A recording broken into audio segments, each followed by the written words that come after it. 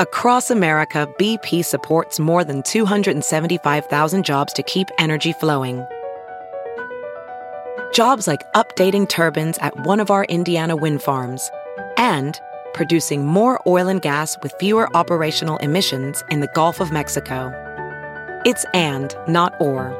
See what doing both means for energy nationwide at bp.com/investing in America. Actually, Fox puts them on more than anybody else, which is sort of shocking to me because Fox has changed a lot. They wouldn't put Sleepy Joe Biden on every time he opened his mouth. You know, they had other networks for that, frankly.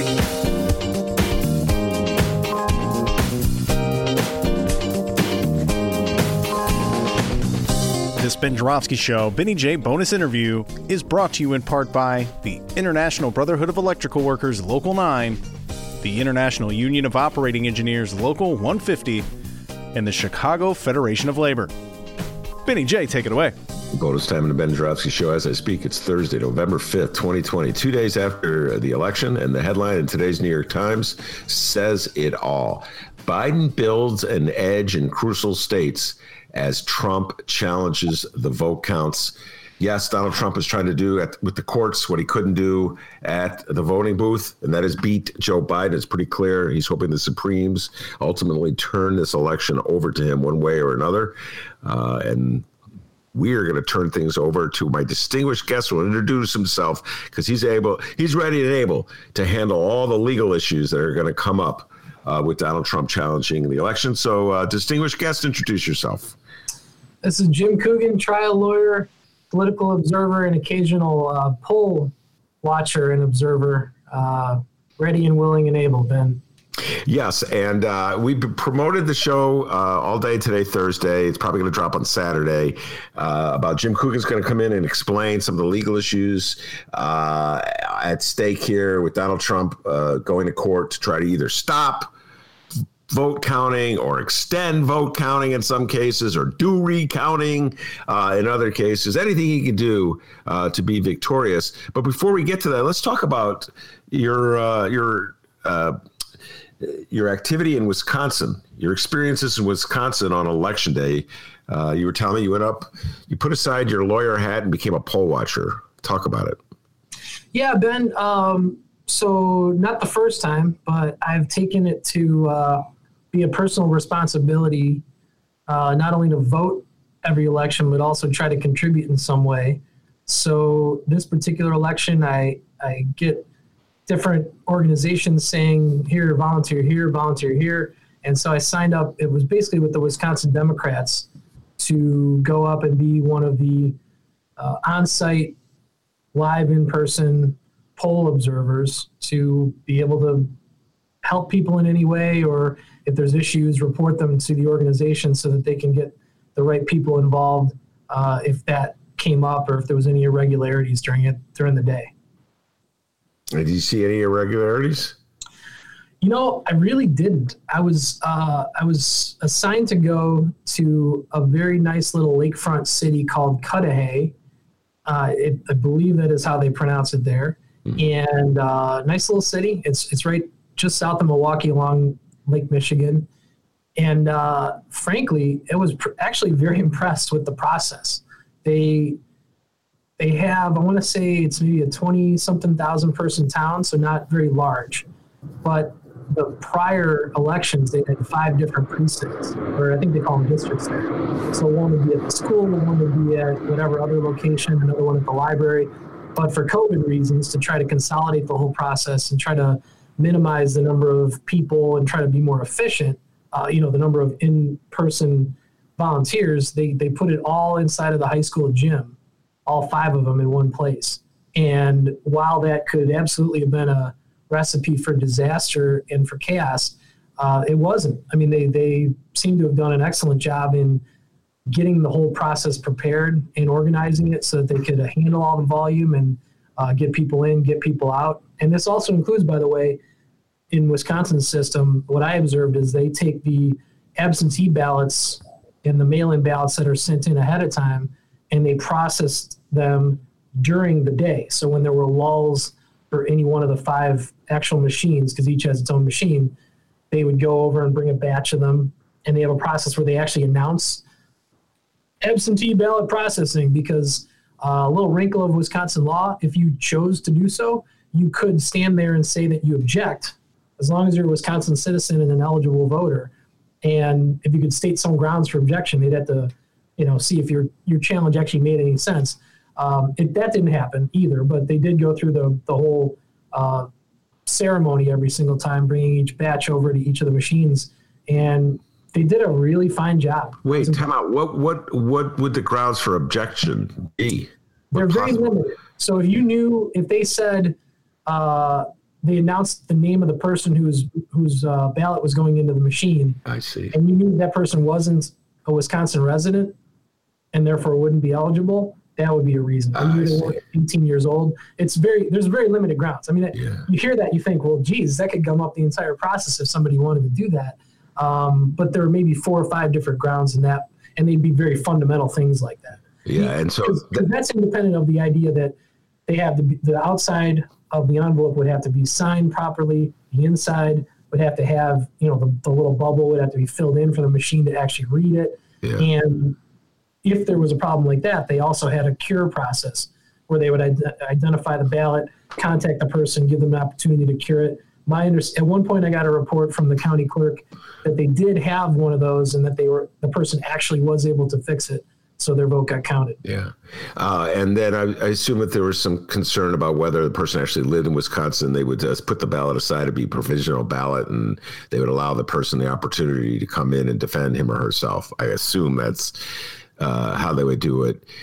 The larger point, Jim, being that there was sort of logic governing the process. There were rules and regulations governing the process. They have done this before.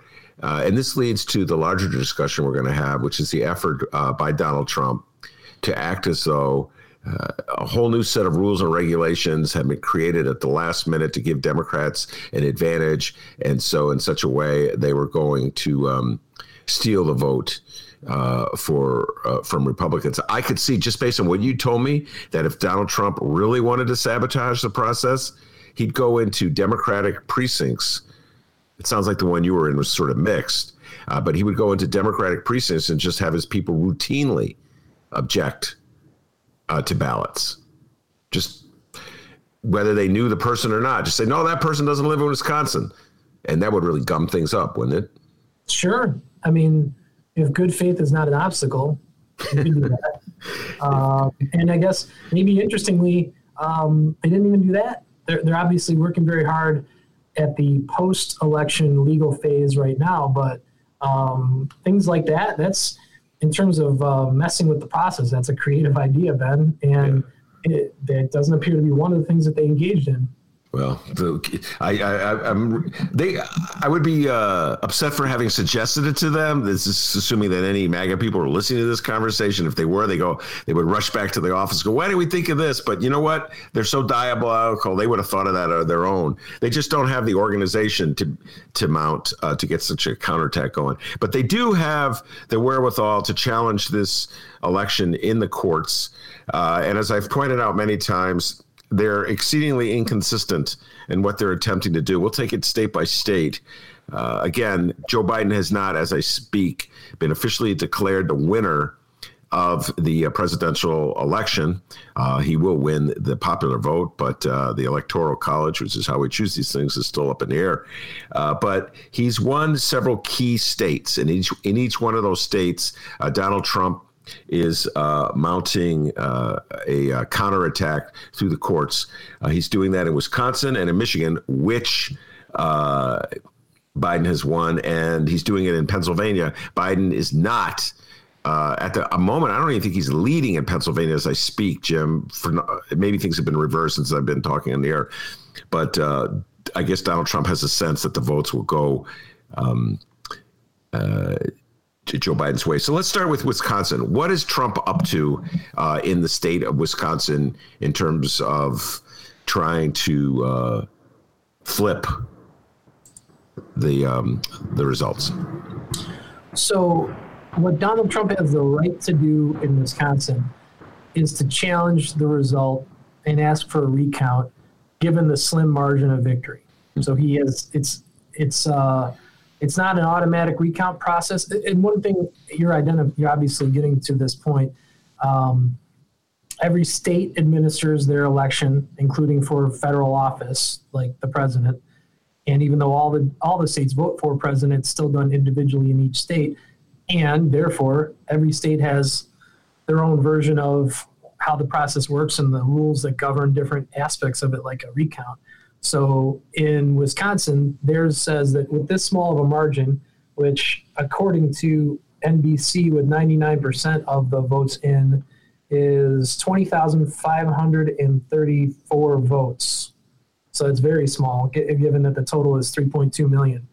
And so that's what they'll do. I mean, within a couple more days, whenever Wisconsin's Secretary of State actually certifies it, then they'll go back and do what amounts to a recount. But I don't know if you saw this, but it seems like that's kind of something that won't succeed if former governor of Wisconsin, Scott Walker, was even tweeting yesterday that based on his knowledge of the numbers and how things work there, a guy who got elected there three times, reelected twice, in spite of the fact that he was recalled by the voters of Wisconsin, they then reelected him anyway.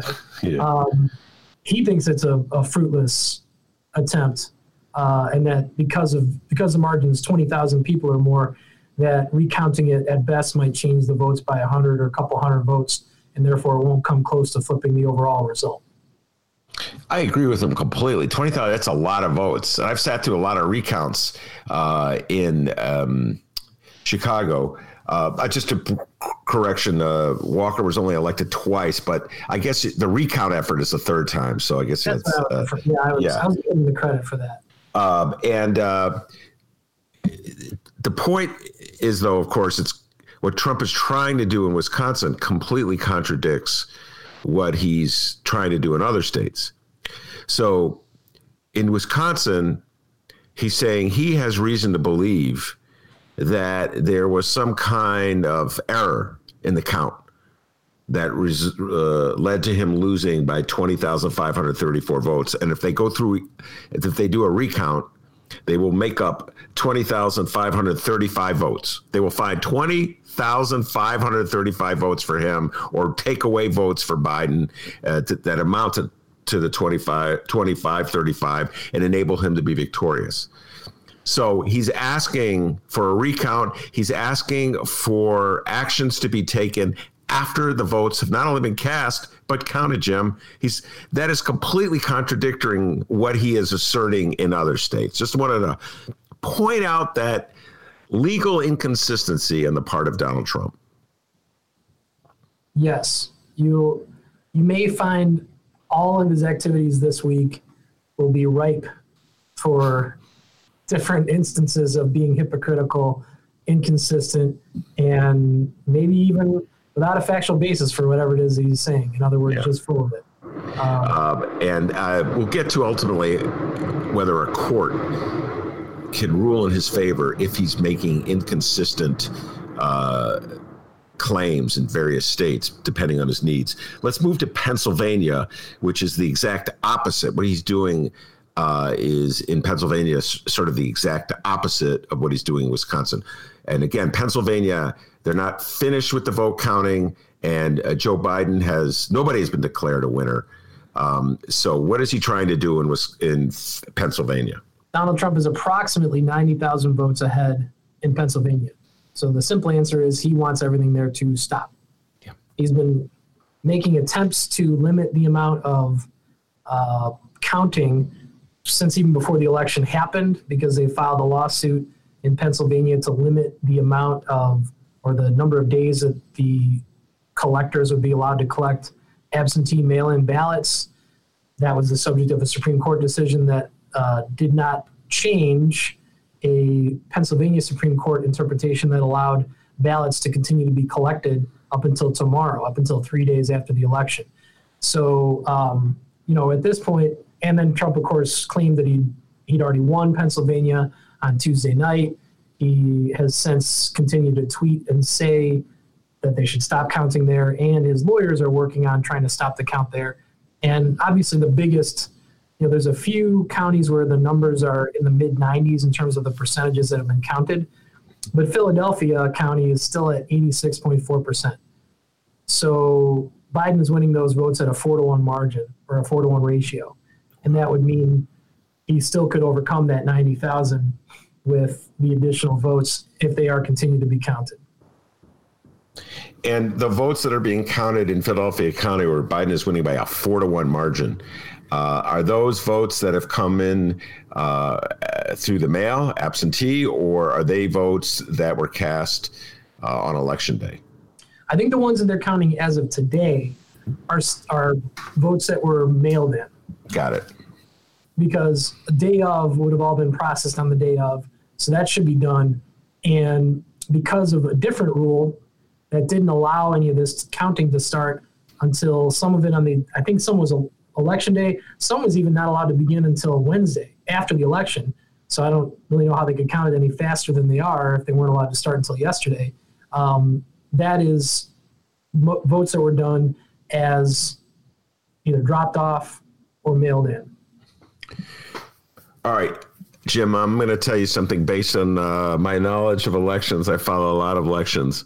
What Donald Trump is asking for in Philadelphia completely contradicts hundreds and hundreds, several hundred years of elections in this country. As I think I told you this before we went on the air, as we speak, the 14th Congressional District, not far from where you live, Lauren Underwood versus James Oberweis, they're counting votes. The election was Tuesday. Here it is Thursday. We're having this count. They're counting votes. There's no official winner declared. This happens every election year. Alan Skillicorn, state rep, not far from where you live, just conceded an election. The votes are being counted up until yesterday.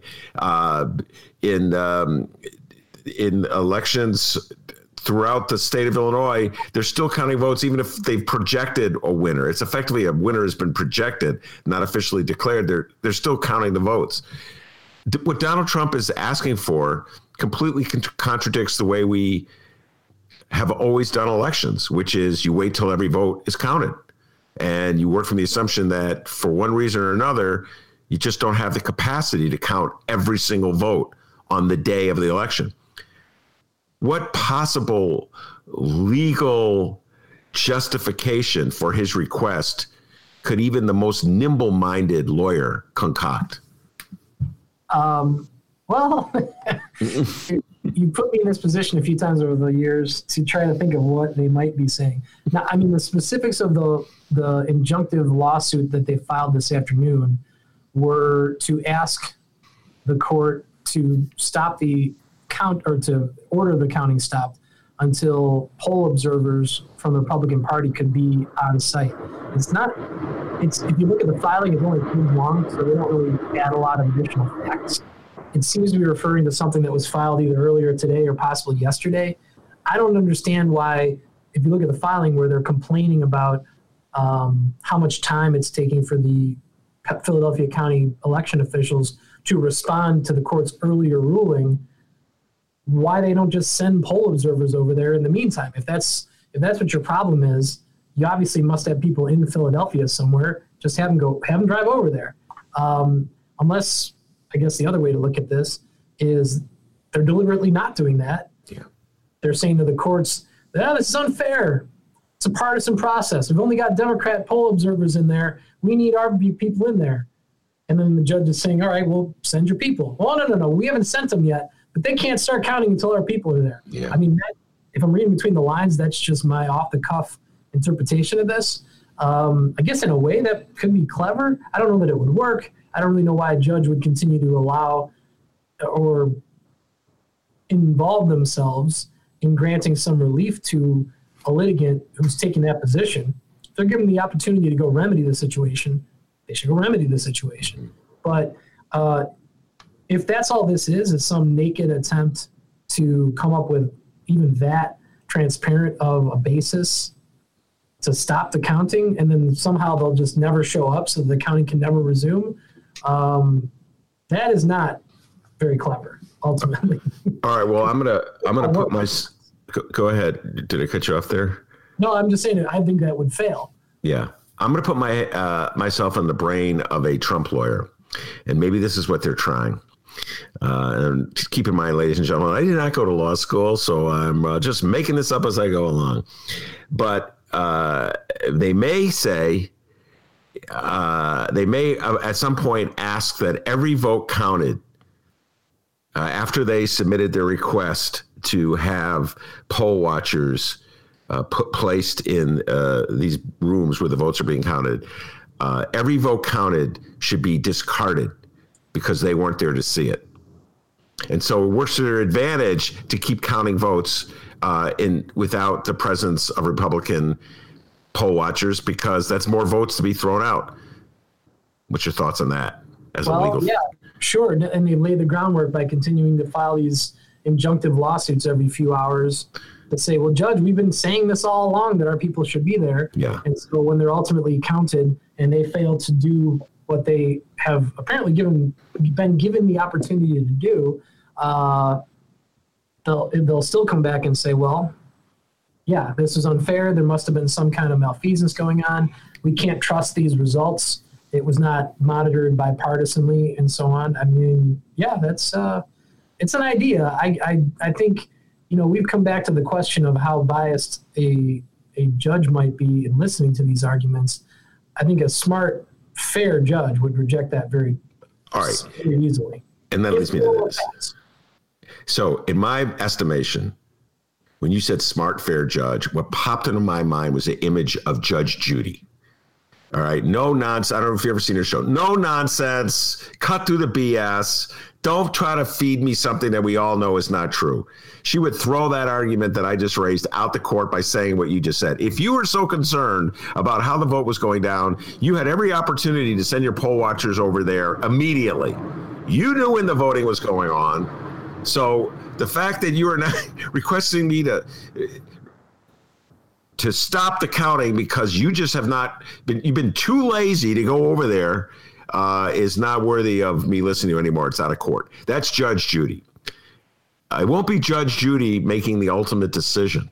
It will be Justice Kavanaugh, Justice Alito, Justice Clarence Thomas, and Justice Coney Barrett. She'll be, and Justice Gorsuch. What's your optimism about them, about their decision that they would make on such an argument? Well, I think the only qualification I have here is I don't know exactly what the rest of the facts here would be. Mm-hmm. Because if they were as uncreative and unconvincing as we've laid them out, I think even a group of judges that had every intention of deciding, of finding a rationale to fit the decision that they want to make, mm-hmm. would still struggle to find a rationale that they would really want to commit to paper and sign their name to. I don't know, I guess, whether or not, I mean, it could be just that partisan. It could be just that obvious. It certainly felt that way to Democrats in December of 2000 in the Bush v. Gore situation. But at least in that situation, compared to this, there was such a confusing sequence of facts and genuine confusion over the ballots that were being used in 2000 that at least it created the opening for something that may have been somewhat in bad faith, but at least could pass a straight face test. Mm-hmm. Where you could at least show it to your Federalist Society buddies at a cocktail party, and they could at least believe it without completely giving up the game entirely and just being entirely partisan hacks. This here, if this is the best they could do, I think even in a rigged game, Trump would still lose. All right, I agree with you. That based on that one particular argument, I would think that Gorsuch. I have no faith in the others, but I think Gorsuch would join Roberts and go against that at the very least. Before we get to Bush Gore, because it has some relevance. Before we get to Bush Gore, can you think of? I think it will come down to these three states: by the way, Jim. I believe based on the vote, what you just laid out, and all the voting experts have been saying the same thing, that 4-1 margin of the outstanding vote, they always tell you, where are the outstanding votes? And then you can make a projection. And in this case, the outstanding votes are in a heavily Democratic area. So based on the raw numbers, you can do the math. Biden is probably going to win in Pennsylvania, in which case he will regained the blue wall. He will put it back together, the wall that was not there for Hillary Clinton. And so it's going to the election will swing on these 3 states to a certain degree. So before I go to Bush Gore, can you see any other possible arguments that the Trump side would make to try to undo the results in Pennsylvania if they go against them? Well, I think the only other way they could try to do this is to go back and revisit the claims that they made in the preemptive lawsuit that they filed, where the Pennsylvania Supreme Court decided that votes received up to and including Friday. And it actually says, I think it said, regardless of whether there was a legible postmark on the ballot, that as long as it was received by Friday, it would be included. That's what the Pennsylvania Supreme Court, interpreting Pennsylvania law, said that that's what should happen. And the Trump group tried to bring that in front of the United States Supreme Court, and there was no majority. It was a 4-4 non-decision. So what the Pennsylvania Supreme Court said was allowed to stand. I could imagine them trying to revisit that and saying that that was wrong, trying to get Justice Coney Barrett to sign on to a 5-4 decision to revisit it. I think that would be awfully difficult to do because people were still, as a response, I'm sure the lawyers for the Democratic Party for Joe Biden's campaign, among other things, would raise the question of, well, voters heard about this news almost 2 weeks ago, or I think it was maybe around the 20th or the 21st, that decision was issued. Yeah. So they were counting on that if they put something in the mail on Friday, figuring that it would show up in the mail by this Friday. Right. The wisdom of that decision on the voters' part notwithstanding, why wouldn't that person be entitled to rely upon something that was already decided? So would Justice Coney Barrett be partisan enough and completely willing to lose all of her credibility in her first Supreme Court decision that anybody would know about? Yeah. That's a huge gambit. And, the other thing, Ben, that I will say that, we haven't gone state by state just yet. The problem that all this may have, the problem with Trump's last minute gambit, frankly, how long has he been saying that he needs the Supreme Court to decide this election for him? It's been at least a month. Yeah. So, he probably knew he was going to lose all along, or he didn't care whether he was going to win or lose. He just wanted to have this as a backup. If he loses Georgia and Arizona and Nevada, it's really hard to litigate all of the states and have them hang together all at once when, even if Pennsylvania got tossed out at this point, if Nevada and Arizona get called, Biden's still the president. You can, nobody's going to litigate over what happened in Pennsylvania if there's already 270 counted votes or counted electoral college votes. And as I mentioned to you earlier, what you're saying is absolutely correct, particularly how difficult a challenge it'll be, even to get the most partisan judge to stitch together a justification for it. He would be asking the judges to rule one way on counting votes in Pennsylvania, rule a completely different way regarding counting votes in, say, Arizona and Nevada and Wisconsin. There would be no legal consistency whatsoever to the arguments. He would be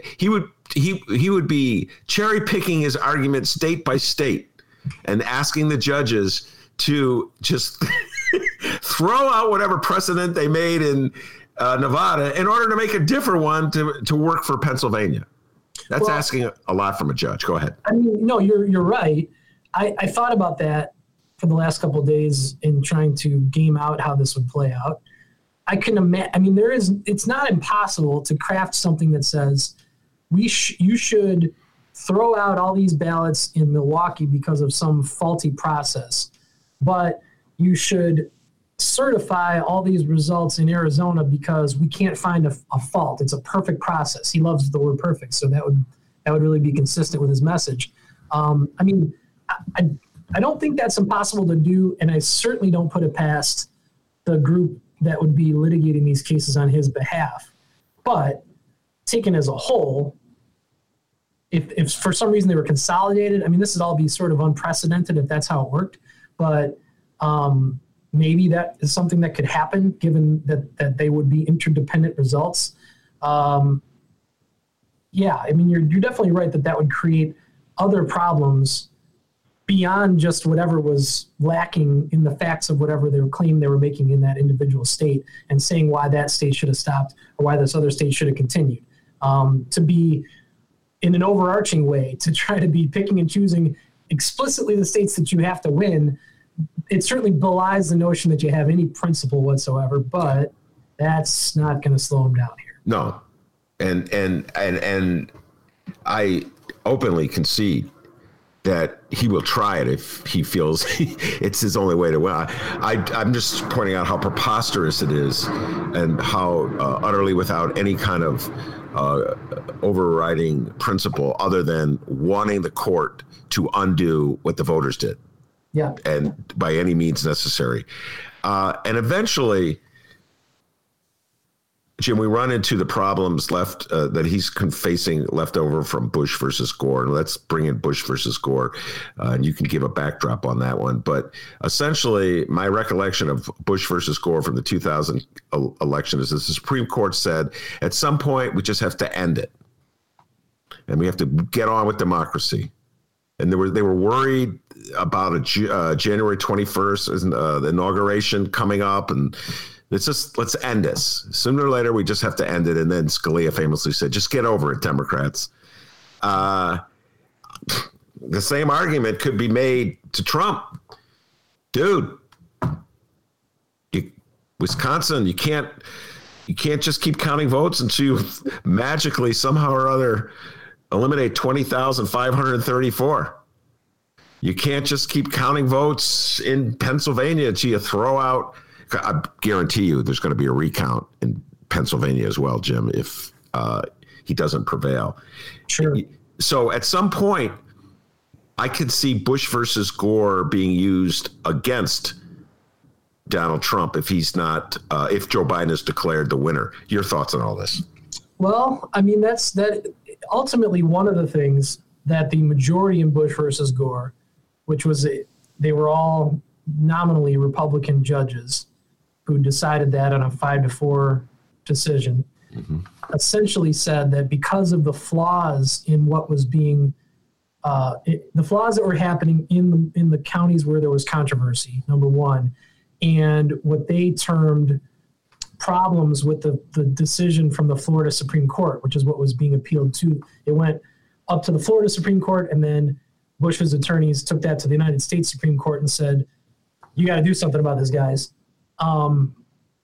They identified additionally that the Florida's Supreme Court's decision kind of left too many questions open in terms of how ballots could continue to be counted. Because just to give listeners a little bit of background, since it's been 20 years, Ben. Wow. So at the time, and this is I forgot one of these details until I looked at it this week. I did recall that George W. Bush's brother Jeb was the governor of Florida at the time, and that Catherine Harris was friends of his campaign, basically, and she was the Attorney General of Florida. But I had forgotten that the Secretary of State, I believe, was actually part of Gore's Florida operation. So there actually was some conflicts of interest on both sides of this thing. I forgot about the Gore part. Bob Butterworth, he was the Attorney General. Bob Butterworth was the Attorney General and a Democrat and part of the Gore campaign. So obviously these folks had they were very deliberate in how they organized their campaign and knowing that they'd have to target the state of Florida. And boy, were they right in the sense that they both had a chance to win it, because what the 5-4 United States Supreme Court decision ultimately said, as you just mentioned, is this has been too problematic, and there was a deadline that Florida would have to certify their results by in order to meet the Electoral College congregation. Mm-hmm. So I think that was a December 18th deadline or something like that they would have to submit choose their electors who would actually participate in the Electoral College a month before inauguration, but that was still the deadline in December. So they came out with a decision within like 2 days or 3 days or something like that by December 12th, and said we have to go. We're gonna eliminate all these other suggestions for the Florida Supreme Court in terms of how to count these Chad ballots and these overcounts and these undercounts because it's inconsistent. Instead, we're going to determine that the certification by Katherine Harris is good enough, and that's going to stand. Essentially blaming it on the underlying problems and that there was too much inconsistency. So it was an equal protection argument, even though there were multiple opinions written by, I think, almost every single one of the 9 justices at the time. So you cobbled together 5 of them, and all 5 of those still agreed in the result that it should go back to the Harris certification, which put George W. Bush ahead by just a few hundred votes. Yeah. So what relevance does that have to the disputes that you see coming up regarding Biden-Trump? Well, it absolutely could be part of it, even if they weren't citing it as direct precedent, but in the spirit of it always depends on what did the other underlying court do, and then that depends on what was the underlying issue that you were raising. So as a litigant, if we're talking about, this is a politics show, and sometimes the politics intersects with, even the election politics intersects with the legal system. If you're trying to take your election result, which fundamentally is something where the people are casting a ballot on one side or another, well, there's multiple candidates, but ultimately in national elections, it's either one party or the other that's going to win that thing. So they are casting a ballot however they're casting it, but you want to rip that away from them and take it over across the street to the courthouse. You have to have some basis. You have to be able to cite to a violation of election law, something that was done inappropriately. But also consider, you're not suing the people in that situation. You're suing the election board. You're suing the individual clerk of that county, or possibly the Secretary of State for the state who went to go certify the results. So ultimately, you need to go, you're trying to target some kind of flaw in the process. And it has to be not only a serious enough violation that you can prove, but also something that would affect the outcome of the race. Yeah.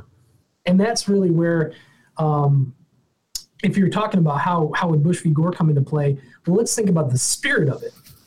I think there were some serious issues with how that was decided, but the spirit was, if there are so many problems, then we have to go a certain direction. But at least we can cite to a situation where at one point in time, the state actually had a result and it was certified by their person. Yeah. Breaking this down just a slightly different way, the general, one of the supposed principles of conservative judges in this country, at least they say, they like to stay out of state law issues unless there's a damn good reason to do it. Yeah. And they don't want to be in the business of inflicting federal remedies on states unless there's some constitutional reason to do so. Now, equal protection would be a basis for that, but if you can't really prove that equal protection violation, then doesn't matter how many Clarence Thomases you can get on that decision, there's nothing for them to work with. Yeah. No, I having listened to you, I think that if the vote counting continues the way we think it's continuing, the way the experts are projecting based on the outstanding vote, and Biden wins Pennsylvania and wins Nevada, and perhaps even wins Georgia. There's some thoughts that the outstanding votes in Georgia that are being calculated. God knows what lawsuit Trump would file for Georgia, and holds on to Arizona. He would be asking just for a blatantly political decision from the judges. Well, there's Ben, just to give you one little wrinkle, and we'll be able to look back at this snapshot in time. Right now, it says Georgia is down to their last 93 estimated expected additional counts, and the spread is 9 9,600 votes. Not even that, 9,500 and something votes. So it's very plausible that Joe Biden wins that state as well. And we'd be looking to overturn an election where, even if they were close, Biden would have won well over 300 electoral college votes. And as it stands right now, he is roughly 4 million ahead in the overall vote, but with 16 million more votes to be counted more or less nationwide, he'll win by 7, 8, 9 million votes. Yeah. And again, not relevant to who becomes president, but that's how many more Americans who would have voted for Joe Biden instead of Donald Trump. Yeah. No, that just adds to it. I agree with you. I hadn't even raised that point, but you're absolutely correct, Jim. That just adds to it. Like the sheer popular vote. I mean, Gore, again, the margin between Bush and Gore was closer.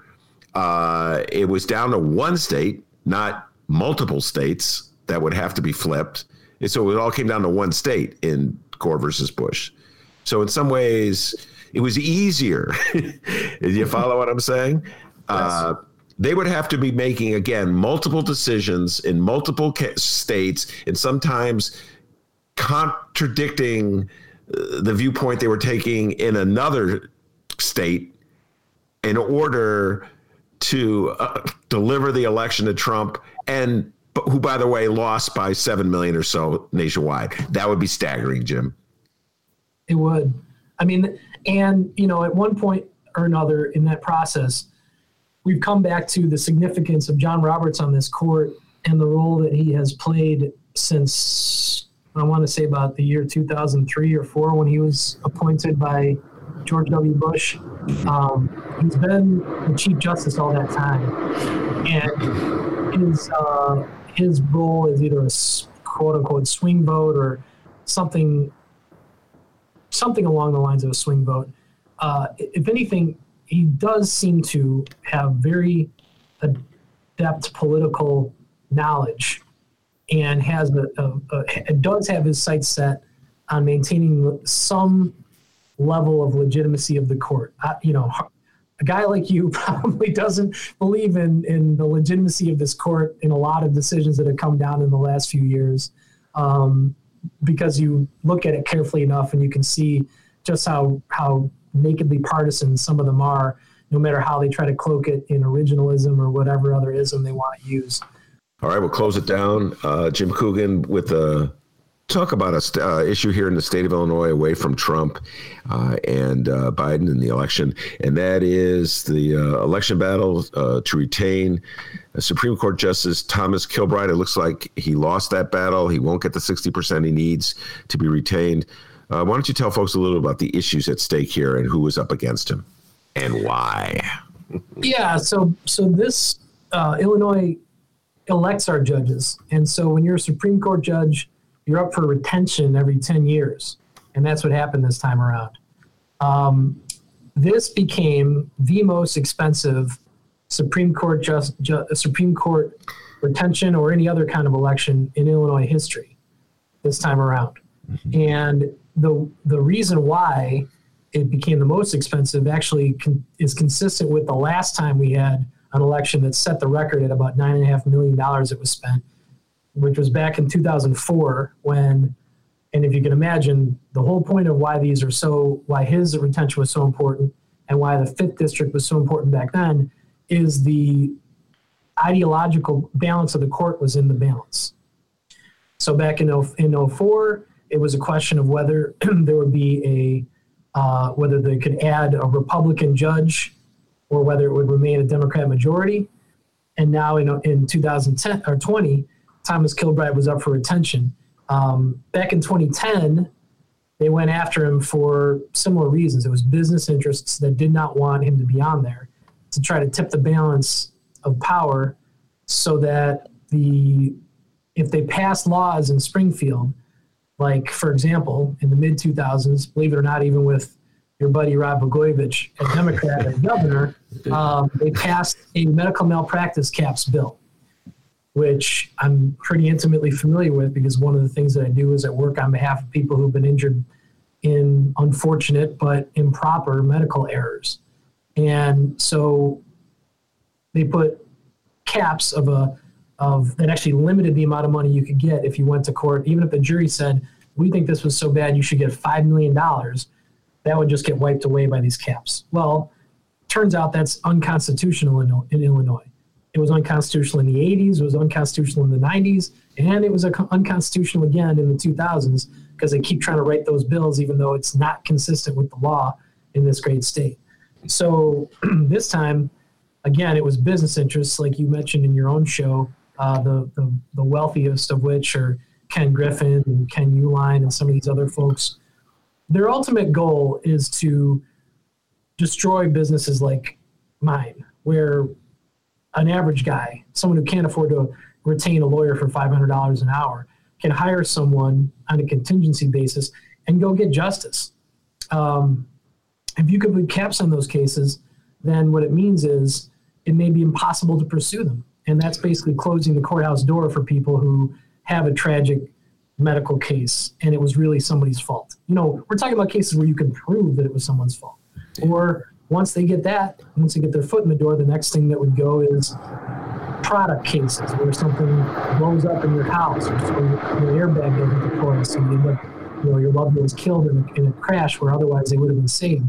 They'll put caps on those things, or they'll just bar them all together. I mean, this is the road you would go down, and one of the safeguards for the people in this state has been the Illinois Supreme Court. So that was why they targeted this seemingly inconsequential thing. Most people don't think about state Supreme Court decisions in their day-to-day lives. I'm willing to bet even a very well politically informed audience like yours, Ben, probably doesn't think about this too often. Mm-hmm. And if you polled the average guy on the street, 99 out of 100 couldn't name one Illinois Supreme Court judge or even the last consequential decision. But it's one of those things that functions in the background. And so here they targeted a guy who any bar association would give him high marks. There's no legal criticism of his capacity or his fairness or his ability to write a good decision and be well reasoned. This was pure politics. Yeah. Which is, one more time, I'm going to hammer home on one of my favorite themes, utter hypocrisy of the Republican Party, because they're the first ones to tell you, keep politics out of it when it comes to Amy Coney Barrett's confirmation. Keep politics out of it when it comes to Brett Kavanaugh's confirmation. Just let's see what the leading legal minds have to say about them.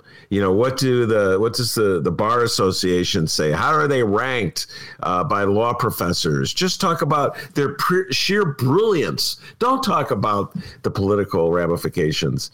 And the part of that you know me by now, Jim, that really gnaws at me is just the blatant lack of just like a principle in the matter. I could take losing if a person has a more reasoned, logical argument. I can have my mind changed. There's a libertarian writer who writes for the Sun-Times, and I find him interesting, even though I don't always agree with him, because I have the feeling that he's applying the same logic to every single issue. He's a libertarian. He doesn't believe in overriding issues. A little weak on the legalization of drugs, but put that aside. By and large, he's pretty consistent. With the Republican Party over the last 30 years, no consistency. They argue whatever they have to argue at that moment to win an argument and then reverse it a little while later. And so I see it at play here with Kilbride. They wanted a judge who was favorable to business interest and hostile to consumer interests. And so they used Michael Madigan. They hung Michael Madigan around Kilbride, even though he has nothing to do with Michael Madigan. Nothing. Utter hypocrisy, Jim Coogan, in my humble opinion. Yeah, so it's kind of unfortunate in that regard because there was never, even in the ads that they blanketed across the state and across television markets that would vote in the 3rd district, all they had were images where Madigan and Kilbride happened to be in the same room. I mean, they didn't expand upon that and explain why, for some reason, Kilbride found in favor of something that Madigan wanted for some corrupt reason, or anything even close to that.